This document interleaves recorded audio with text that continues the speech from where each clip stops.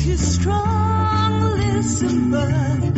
He's got radioactive blood. Can he swim from a thread? Take a look overhead, and there goes the Spider-Man. This is episode number 307 for June 2014. Now, before I get to the message board question and answers, I just want to ask for your support of the podcast. Up on the front page of the SpidermanCrawlspace.com, I have a PayPal donation button where you can leave a tip or a donation to help support the website and the podcast. The reason I'm asking for your help is that the bills to host the website are adding up. I have 300 plus podcasts on the server along with my website, and bandwidth is not cheap. I just paid a very large bill to keep the site going for another 3 months. Now, since we lost our sponsor last year, I've been paying the bills out of my own pocket. And as a working father, the bills add up and money is tight, like everybody knows. So if you can please log on to the front page of the SpidermanCrawlspace.com website and donate what you can. I want to keep the site going for years to come with your help. Now, to put it in perspective, if everyone donated just $1 that visits the site in just one day, I'd have enough to host the site for years. Again, thanks for your help, and let's get on with the show. Okay, time to tackle message board questions. Wombat909 from the UK. He's generally the first one to add something up there every month, so I appreciate that, Wombat. His question is, one element of The Amazing Spider-Man 2 you never discussed was the music, the opinions of which have been divided. I really dug the way you could hear the voices in Electro's head during the Times Square battle, through the music, but a lot of people didn't like this. I wonder what your thoughts were on the music. Go ahead. No, go ahead. Well, I was just going to say, I'm glad he actually brought up this question, because this was actually one of my cons for the film. Okay. I actually did like the main Spider-Man theme where where in the beginning where he's like free falling and you see the costume rippling and stuff. That theme, that was actually, and also the ending theme, that was really good. However, I was just kind of somewhat a little bit baffled. I mean, where he's talking about that theme with Electro, where you have sort of that weird, lie to me, you saw to me, and all that weird thing going on. Yeah. That almost took me out of the film, because it's like, I understood what they were doing, but it was like, it just felt odd. Although that was not the kind of the most ridiculous musical selection. That was when where the Electro was fighting Spider-Man with the Itsy Bitsy Spider in dubstep at with the pylons, especially when you start seeing the little equalizer bars going up and down. I did. Yeah, that was kind of weird. I did like Spider-Man had the cartoon theme song on his ringtone. Yeah, that was fine. Yeah, but I just think, and there was other parts too, like where that sometimes where they had those little weird pop music selections, like for instance where that scene where he's walking across the street, and they have just meet Gwen, and he's gradually avoiding those cars. And they're playing some song that sound like, is this like a Cure cover band going on? And then the other thing was the thing where he's in his room, and where he puts up the wall of conspiracy thing, and the song's playing is Philip Phillips, with that Gone, Gone, Gone thing, or whatever song thing, which really does not fit what's going on in the scene. So it was just kind of a weird. Not a fan. Nah. With Captain America the Winter Soldier and X-Men Days of Future Past adapting stories from the comic, do you think Spider-Man films can take inspiration from this and look towards stories that they themselves can adapt? Well, we did the death of Gwen Stacy, dude. What else you want? Craven's last fight. Craven comes to mind. Although they Sinister can't have Six. shoot himself with the shotgun, but. Well, I mean, they're doing the Sinister Six from the annual one, but it's not Ock getting the team together. I don't think it is, but anyway.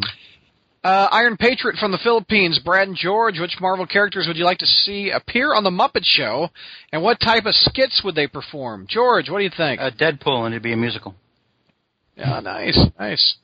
Spider-Man, and he would do an upside-down kiss with Piggy. Let's see. Herman Schultz, his location is in an apartment. With the upcoming Spider-Verse event that seems to have May Parker involved, what effects do you think it would have on the 616 Peter if he learns in the story about who she is and how things turned out in her universe? Go for that one, George. JR's got the next one. I don't know. I mean, we haven't really seen it yet. I can't. I don't know. I don't really have a good answer for that one. Yep. JR, you've said before a few times about how Spidey could benefit from more female villains, but I'm curious to hear if there are some specific female villains he already has that you feel have potential to have been underutilized, like the White Rabbit. No, I was thinking about this sometime. I saw your question, and I started thinking about it, and I started going through the female villains he's had. I'm thinking Princess Python, no. Cold Heart, no, because she was like one of those 90 eras chicks who had the Queen, the Spider Queen, yeah. Or Belladonna. What about her? And then there had to have been some others. God, I wrote them down once, and but no, no, he hasn't had any good female villain. I mean, other than the Black Cat, and then obviously we saw what happened to her. She became his lover. So, no, I mean, see, the problem is a lot of people when they write women villains, they like to give them women's issues. They like to make that be in the issue. One villain I liked, it wasn't Spider-Man, it was Phil Urich Green Goblin, was Tom DeFalco created like a female villain called Angel Face, and she was just badass. I don't think she had any jilted lovers or boyfriends or was raped or whatever. She was just a badass, and then he transported her to the Spider-Girl universe, and she had a couple of badass kids. That's that, to me, that I'd like to see that character come back. Yeah, I really would. But that's about the only one. We had the potential to have one of the coolest ones, which was Venom, where the baby, the mom lost the baby. Anyway, yeah, but remember, a female villain couldn't fight Spider-Man. Oh, yeah. Not 1988. Or Jim Salicrup, and it's like, what? It's like, don't you ever read Wonder Woman comics, dumbass? To George, I remember you were a fan of Avengers Earth's Mightiest Heroes cartoon given your Ultimate Spider-Man reviews. I've been wondering what your thought of Spidey's appearance on that show. I haven't watched all that show. I've watched some of it.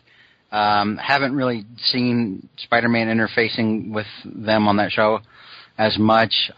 I tend to not like the New Avengers so much as I did the Earth's Mightiest Heroes. That was a really good cartoon, and it didn't need to go away. Yeah, and he also congratulates us on reaching 300 shows. So thank you very much, Herman. Jolly Jovial Jonas from the Justice League Watchtower. Has anybody played the Amazing Spider-Man 2 game? I have not. Anybody? Spencer has. What Spencer? We always do the Spencer Spider-Man review. What did he think of ASM2? The game? I think he liked it. He beat it like the day after he got it. Oh Lord! Yeah, I know. He just he told me, by the way, they did the burglar that killed Uncle Ben thing. They resolved, and it's like, what? It's resolved, really? Yeah, in the game? It is. That's it. Yeah. Let's Play. Like JR, is there no way to pick it up in the third movie? I don't know. I didn't get too many details from him. He he was just rattling on. He says, well, I got through 58%. I said, well, why are you playing it? He says, well, I only got through 58% of the game. I want to do it all, and so I'll have to.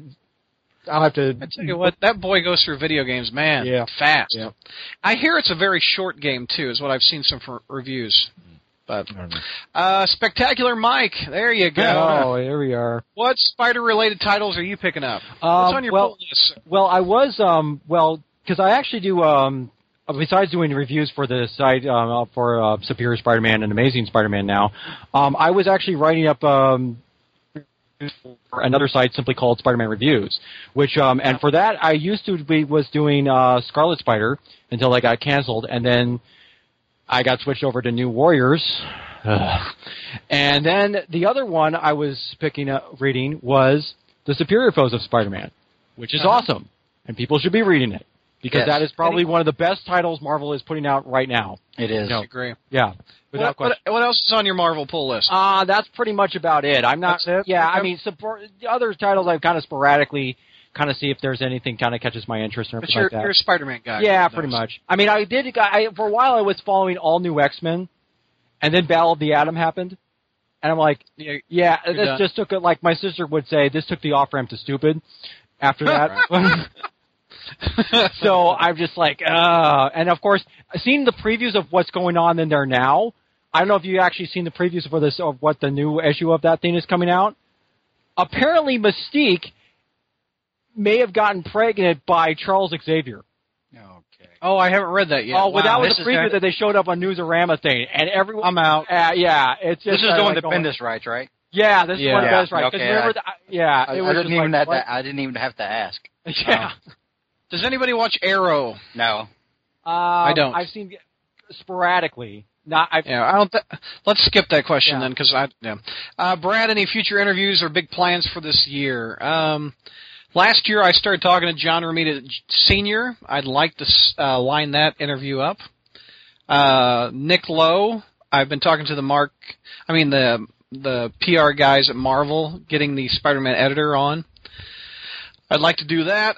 The Superior Foes creative team, I've got the artist, I don't have the writer. He won't write me back, so maybe if I can go through the Marvel PR folks, I can get that going.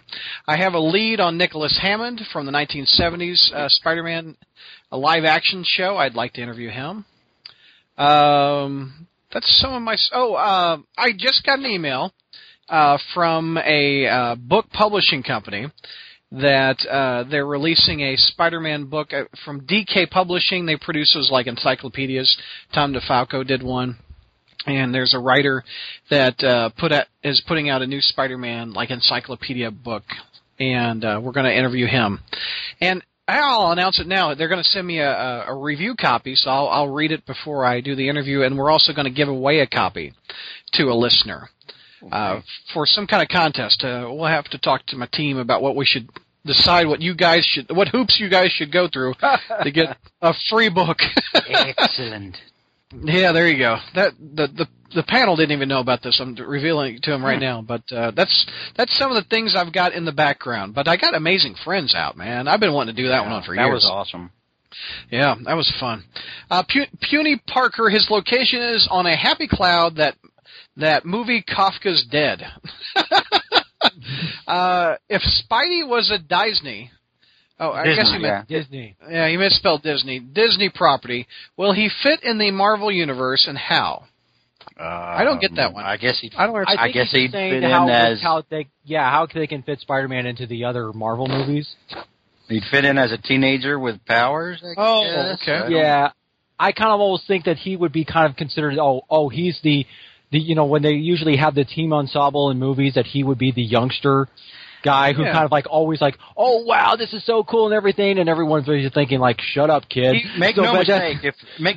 If Disney was doing Spider-Man movies right now instead of Sony, he would be in high school. And he would be much younger. Oh yeah. That would And the only the big reason is that when they bought Disney, they specifically wanted to go after teenage boys and young boys. Mm-hmm. And the mentality, of course, when Brad and I and JR were kids, we could follow Amazing Spider-Man, and they didn't have to be 15 years old. They could be college kids, and we were fine with it. But the mentality today is, well, if kids are going to watch it, it has to be about kids. Mm-hmm. One aimed at George. I never heard your opinion on the Spectacular Spider-Man cartoon. What is it? You weren't a fan or of it. Or as I call it, Greg Weisman's Diversity Squad. The animation was very well done. I did not like a lot of the character changes, and therefore I did not watch it. I didn't watch it long. I watched the few episodes early on, and then I was just like, no, this isn't for me. So TNR 105, location inside of a half a sleeve of Ritz. Wow. All right.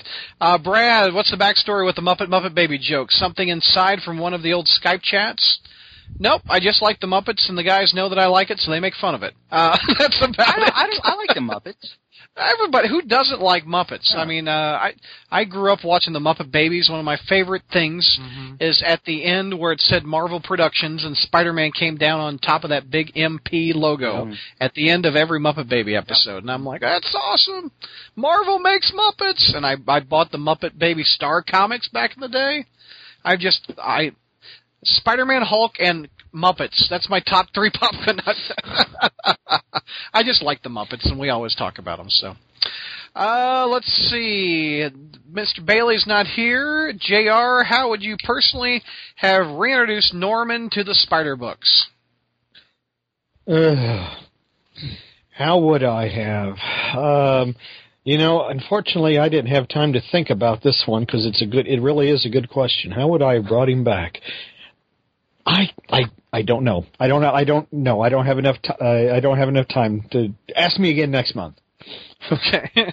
George, since Norman apparently was the Goblin King, and now that he no longer has the Goblin formula in him, does the supposed lack of psychosis make him a greater threat than going forward? Depends on who's writing him, and probably not anytime soon, no. Big Al from Edgeware, JR. George addressed this month, but I wanted to know your 2 cents on it anyway. Just what is Jonah's problem with Spider-Man? I believe in Amazing Spider-Man 10, he said he was jealous of him because he was a hero, but in Amazing Spider-Man 1, Spidey wasn't much of a hero, yet Jonah still gave him grief. What is his deal? Here's the panel he put. Let JR do that one. He's a big Jonah. No, it's aimed at JR, yeah. No, what is Jonah's problem? Jonah's problem with Spider-Man is multifaceted. Unfortunately, he is not a consistently written character.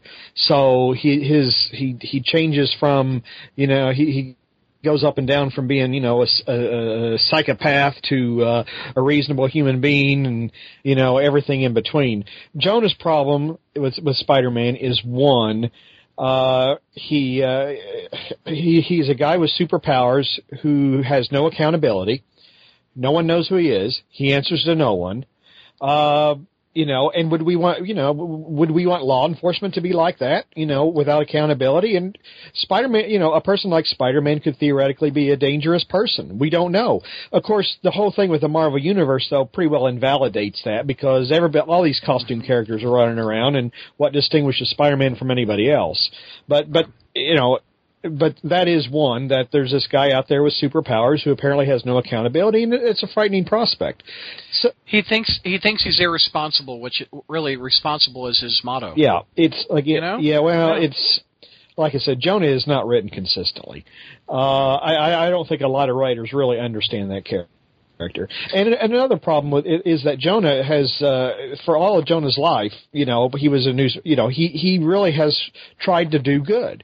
He really has tried, by being a reporter and other things like that. He really has, crusaded for things like social justice and other things like that. And he felt he hasn't gotten the proper recognition. Somebody puts on a clown suit, goes around, beats up some thugs, and everybody thinks he's a hero. So there's a certain amount of jealousy in that. Jonah, he spent decades of his life trying to do good, the right way. And then this clown comes and, completely steals his thunder. So Jonah's got some legitimate problems with Spider-Man. But unfortunately, over the last 50 years, it's been magnified and beat over the head so much that it's lost its, you wonder what the heck is the deal? Why is this guy such a nutcase with Spidey's years, Yeah, very good answer. George, what do you think of Amazing Spider-Man Annual number 2, where Spidey teams up with Doc Strange for the first time? I love Amazing Spider-Man Annual number 2. Have you ever read it, Brad? Yeah, I did. No, it's years ago. It was a bit trippy. It's a really good story, and it's also for you trivia buffs out there. It's the first appearance of the Wand of Watum. Ooh, yeah, which is a big artifact in the Marvel Universe. A lot of times, whenever the big heavy-hitting artifacts are mentioned or shown, the Wand of Watum is always there, like up with the Cosmic Cube and others, like the Cask of Ancient Winters and everything else. It's one of the rare Spider-Man comics I don't own. It is a very good story. They fight Xandu, who's another sort of like black magician, and overall I really enjoy it. It's always been one of my favorite team-ups with them. JR, what did you think of the Alpha storyline celebrating the 50th anniversary? You gave your thoughts on part 1 of that arc, but we never got to hear what you thought about the rest of it. Okay. Was it 3 parts? Mm-hmm. I guess. Yeah, it was.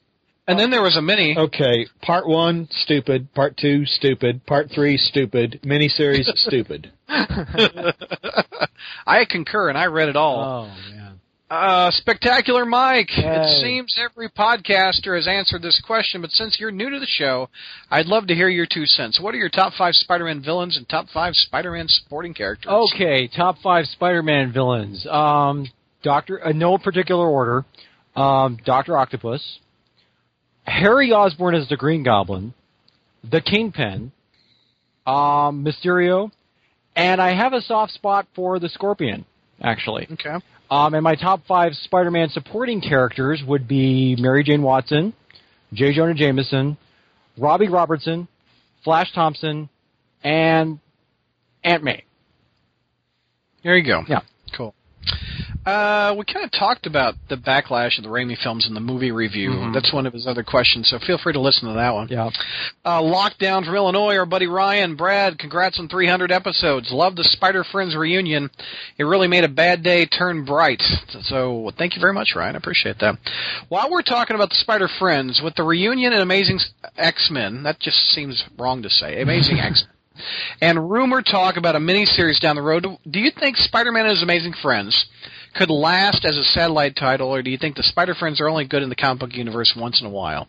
I think once in a while. I don't think it could last for for those 3 in issue after issue. It depends on the writer.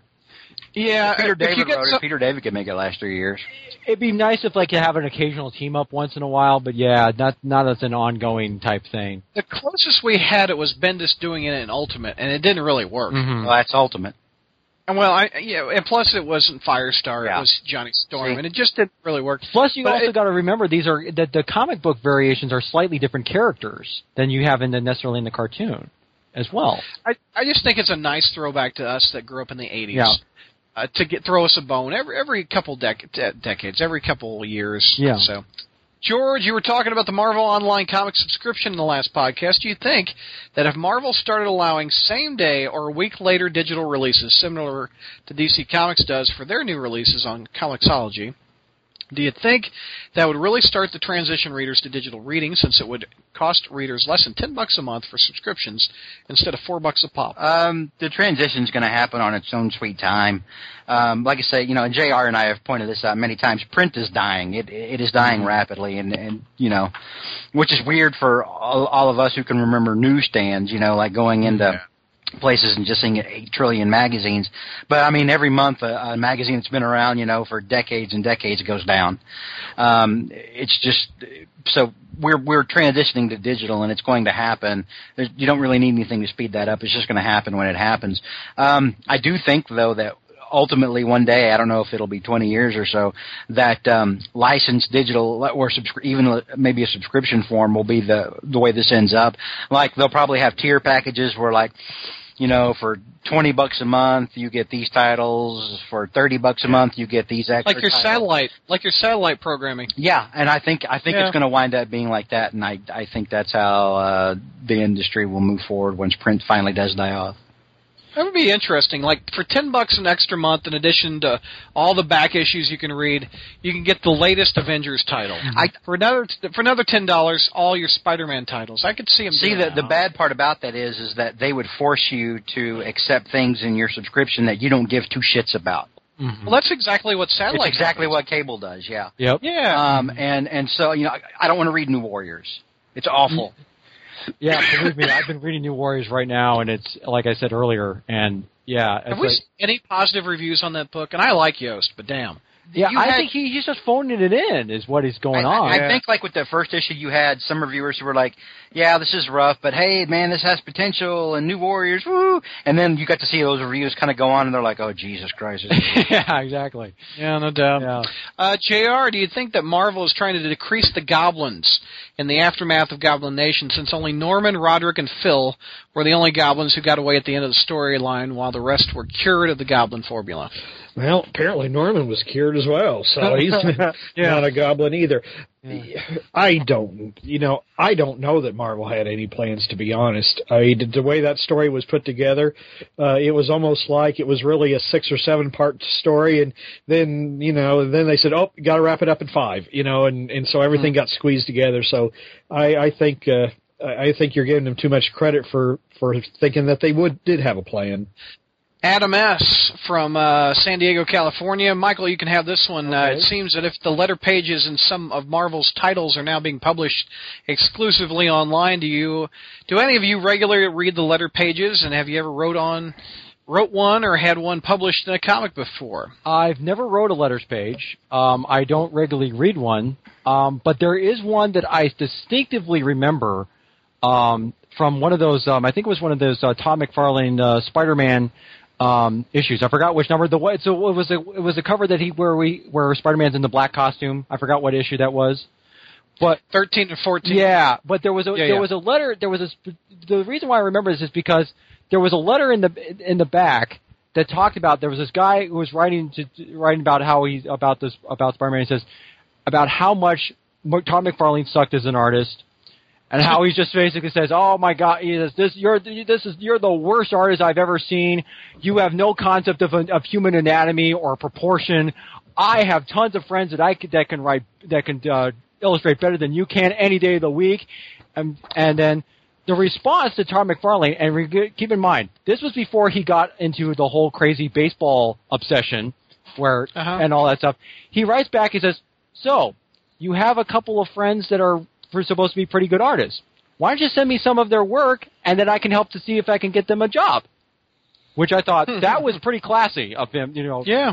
So that was the one. That's the one that really stuck out in my mind in terms of letters pages. But I've never written a letters page. I don't really regularly read them. But I'll quiz you, Mike. What was the name of the letter pages in the McFarlane Spider-Man book? Oh gosh, that's been a while. You know it. There you go. Very good. That's where I got the name of the website. Yep. From Todd McFarlane's letter page. And the thing is, I lost that issue. I had to and I think my brother got a hold of it, and I don't know where it is now. So yeah. Actually, Jr. or George, have you written into the letters? I've had a letter published. Yeah, I don't know about. And what issue? What issue? It was in the late '90s. It was after Heroes Reborn or whatever. After that horrible mess was over, and they what book? It was. What book it was in Thor. Published? It was back when Romita was doing Thor and Dan Jurgens was writing it.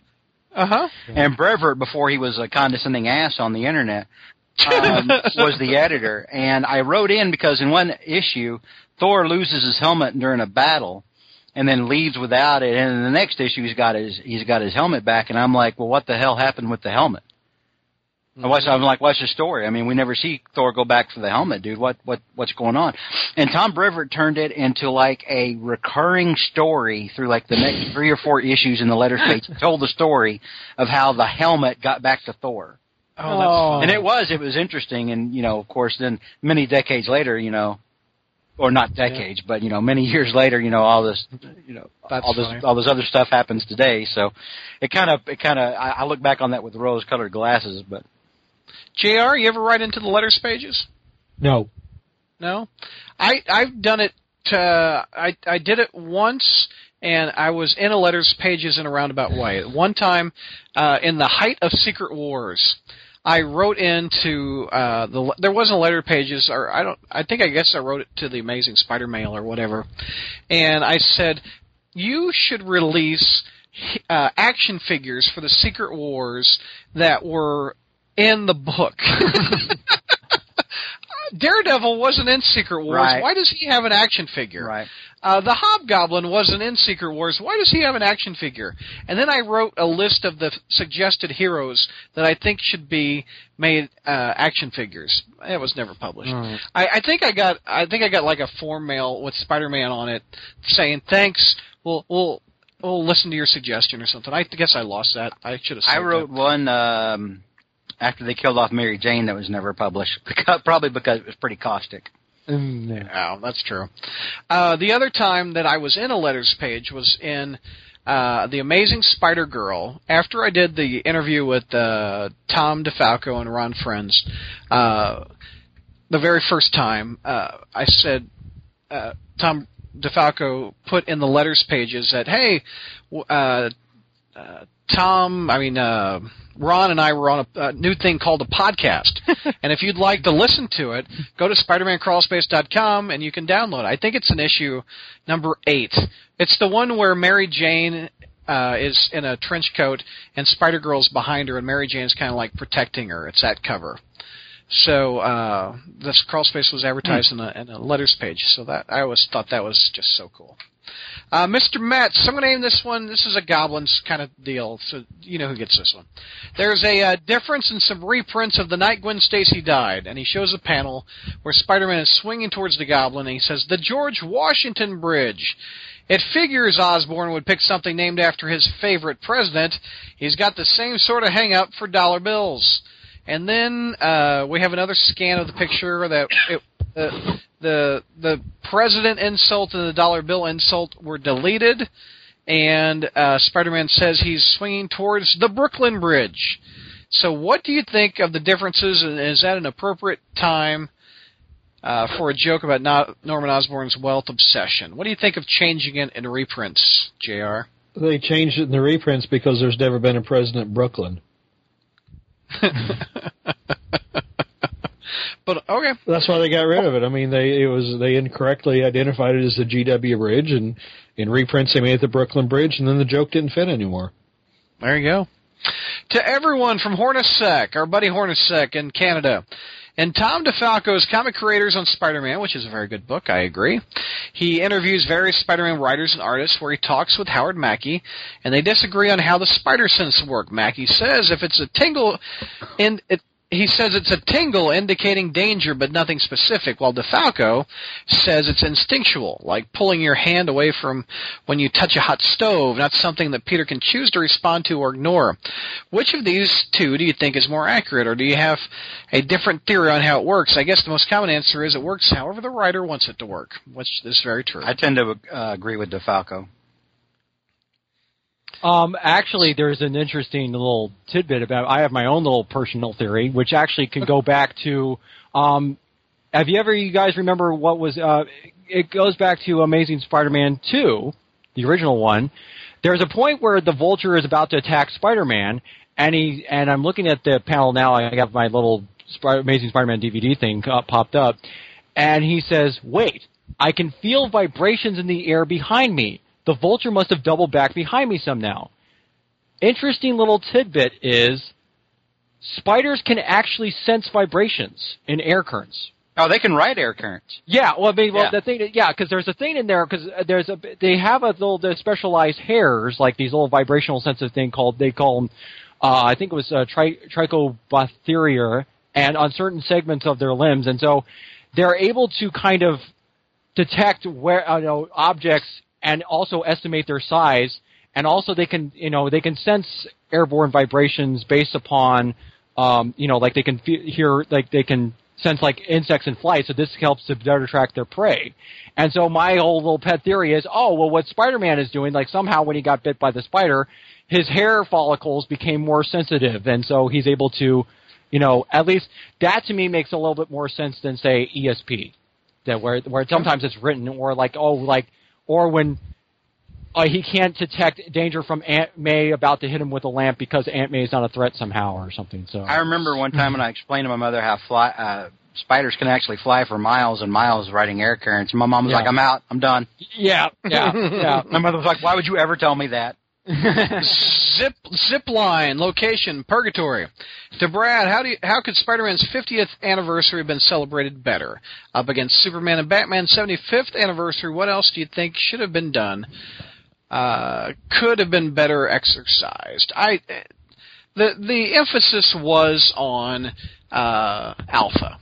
The emphasis should have been on Spider-Man. It made Spider-Man a minor character in his own book. It made him seem old, like he was getting a sidekick. He's been at this game for a long time. And no one liked Alpha. They liked Spider-Man. And I don't think you'll see Alpha for a good long time. I don't know. Just emphasize on Spider-Man. But God bless, don't go back to the biting of the spider again. Mm-hmm. I'm so tired of that. It's and I've mentioned this before. I don't remember when. It's the biggest conceit a writer can do. They're tempted. Every writer, for some reason, is tempted to go back and jack with the origin in some way, and I don't know why that is. It's almost like some sort of serial killer compulsion. It is. To go and do it, and Dan Slott has fallen into it. He can't escape it. He's like, I have to do it. I have to do it, dog. I have to go do the origin. In this particular case, it also ties into their big original sin vent with the new person getting bit by the spiders, then, because they have to have it has to have some big revelation about all these other characters that they didn't really know about, like Iron Man responsible for creating the Hulk or something. So, To George, how would Spider-Man be written if Frank Miller scribed him, or does this fall under the previous "What if Spider-Man were a DC hero"? I guess he wouldn't tell as many jokes and probably hit people harder. Yeah. That's it. He may lapse into calling people dirty hippies. He's be dark and gritty. Yeah. To JR, I'm unsure if this has ever been asked on the podcast, but what does everyone think of the renewed Venom milking with the release of Spider-Man 3? The video games, the comics, the cartoons, and reruns tried to capitalize on Venom in 2007 and 2008 and oversaturated the market like they did in the 90s. Was it bad for the character? What does that mean? Venom milking with the release of... With the renewed milking of Venom. Maybe that's what he meant. I don't like the word milking. What? No, you haven't heard that? Milk it for all it's worth? Yeah. Yeah, I know, but it just seems weird. Okay. Go ahead. I don't recall there being a particularly a boost in Venom stuff. I mean, I guess that was around the time Anti-Venom was created or something. I don't know. I don't recall it being Venom. Ever since he debuted, they've always kind of had to throw in some kind of symbiote character in there in all the video games and comics and stuff like that, like Venom, Carnage, and all that. So. Yeah, but I don't remember the movie kicking off any particular... Well, he might be talking about the fact that they're thinking about making a Venom spinoff. Oh, God. Yeah. Yeah, they're making a movie. Real quick with George, did you know that Christopher Daniel Barnes voices Symbiote and Superior Spider-Man in that video game?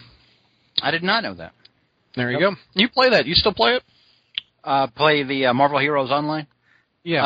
I haven't played it in probably... I need to get in there and play it. They've got Doctor Strange in there now that you can play. Mm-hmm. But see, the thing is, though, I'll either have to be logged in and grind the same content over and over again for like 20, 30 hours before I could get Doctor Strange with in-game quote-unquote currency, or pay $15 to play him. Yeah. And I don't, that's starting to grind on me. Lady Spider, Mike, you got this one. If you could come up with a Spider-Man series of movies, 3 to 4 movies, how would you do it? Oh, boy. Yeah. I don't know. Yeah, that's a very good question. I kind of think, if you're going to come up with, I think if you're trying to base it off of the continuation of the last series of movies, I think I talked a little bit about what I would have in the third movie for the movie review podcast. But yeah, I do think though that you would have to bring in, kind of have a little bit more bring in a little bit more of the Daily Bugle cast a little bit, and also I think it's just a very difficult question. I would have to give it a little bit more thought. I would stay the hell away from anything with Ultimate Spider-Man on it. Parents, yeah, oh yeah. Avoid the parents. Emphasize put a little bit more importance on Uncle Ben a little bit. Just try to get away from all the parents nonsense, nonsense. And it's also a tempting route to go. I understand why they did it. Yeah. Yeah. To the group, I've been reading Spider-Man from the time I got into comics. I was just after Clone Saga. I always liked the Black Tarantula. I wish he could come back. Do you think he had what it take to be a great Spider-Man villain? Any Black Tarantula fans? It depends on the writer. Yep. R. Hagen, to George, have you read Jim Butcher's Spider-Man novel, The Darkest Hours, or any of the Dresden Files series? If so, do you think he'd be a good writer for Doc Strange? I don't read superhero novels just because I need to see action. I don't want to read about someone shooting out a web shooter. I need to actually see it. Actually, I've had that Butcher novel on my shelf for years. Have you? I haven't. Now, it depends on the writer, George, honestly. That Adam Troy Castro trilogy, God bless, that's all. Now, the thing is, though, if you want to tell me, I watched the Dresden Files TV show that was on Sci-Fi for a little while, and I did go through and look at some of the comics that they did for the Dresden Files. I think Marvel was the one that did them. If Jim Butcher was involved with Doctor Strange, it wouldn't... or I don't want to say it wouldn't turn me off, but I think that could actually be very well done. Yeah. We're doing something. I'm going to add a couple questions from Facebook. That was the last from our message board. If you want to ask a question on Facebook, go to Spider-Man Crawlspace. Just type it into the search bar at Facebook, and you can find us. And currently, we're up to 2,400 fans, and I'd like a lot more if you listen to this show. And we guarantee you, we have more than 2,400 people that listen to this show. Mike Ayers, his question is, what makes Spider-Man an everyman other than he has problems? His intellect, inventiveness, and the fact that being Spider-Man crossing over to his personal life constantly says otherwise. Also, why would his parents being spies ground him less when this had nothing to do with his upbringing? His father being a scientist in Ultimate Continuity and the Amazing Films, however, has Peter molded by his father's hands. How's that? Well, who wants that one? Well, I think it's because I think mainly the reason why I think he's sort of an everyman character, even though, yeah, he's technically a, scientific genius and stuff. It's primarily because the things that happen to Peter, despite having his powers and despite having of an intellect thing, are things that usually happen to others when they're growing up and everything. Because I think with Spider-Man, at its heart, it's always been essentially a coming-of-age story. It's always been about how he's learning to essentially grow. I mean, become essentially a man. And I think everyone kind of eventually identify that, because everyone essentially has to go, if it's not school, they have to know how to pay their bills. They always have to try to get along with friends and all relationships. It's just the things that's why I think all the stuff involving with him and his personal life is just as fascinating, if not more so, than all necessarily the typical superhero bouts and everything. And the fact that things just do not get easier for him just because he has superpowers, that's why I think he's endured for so long. Yeah. We kind of hit about the parents. I've talked about this in the past about how I think it's more relatable, and since Peter is a scientist, it makes more sense for his dad to be a scientist than a spy. Right. But people don't change. I mean, my dad was a doctor. I'm not a doctor. Yeah, but you know what a doctor is. I don't know what a spy is. I mean, I don't know anybody's dad that's a spy. I know a lot of people's dads are doctors. Well, the problem with, I think, the thing with the parents, is essentially by having them be spies, and also I think it's kind of a similar problem with the films they're making, is the fact it kind of makes Peter Parker almost kind of like a chosen one, essentially. It's almost like, he's destined to become this great... a scientist. Yeah, and so I think... And the beauty of, I think, what makes Spider-Man, I think, what Peter Parker unique is that the idea is supposed to be that this could have been anyone that got bitten by the spider, and it just happened to be there at the, I guess you could say, the right place at the right time, or the wrong place at the wrong time, depending on your point of view. Right.